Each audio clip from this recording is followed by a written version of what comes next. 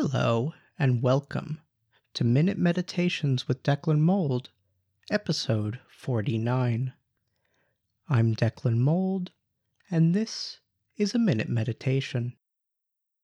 Today's meditation is going to require some very careful listening, so you're going to want to be using your good headphones. You know, the ones you keep in a safe place because you're worried that if you wear them out in the world, something might happen to them. Frankly, you probably shouldn't have spent so much money on a pair of headphones that you don't use. Fortunately, today's your opportunity. I give you permission. Take a moment to go get them. That is, if you can remember where you put them. Are they in a box in the closet? Maybe they're next to your desk on top of a pile of books. No? Check that old backpack that you haven't used since before the lockdown started. Maybe you put them in there to take to the library with you. Are they in your suitcase?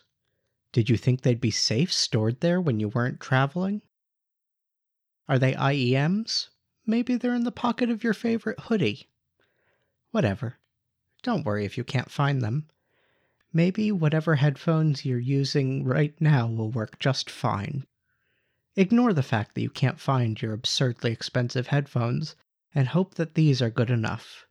As you breathe in and out and in and out.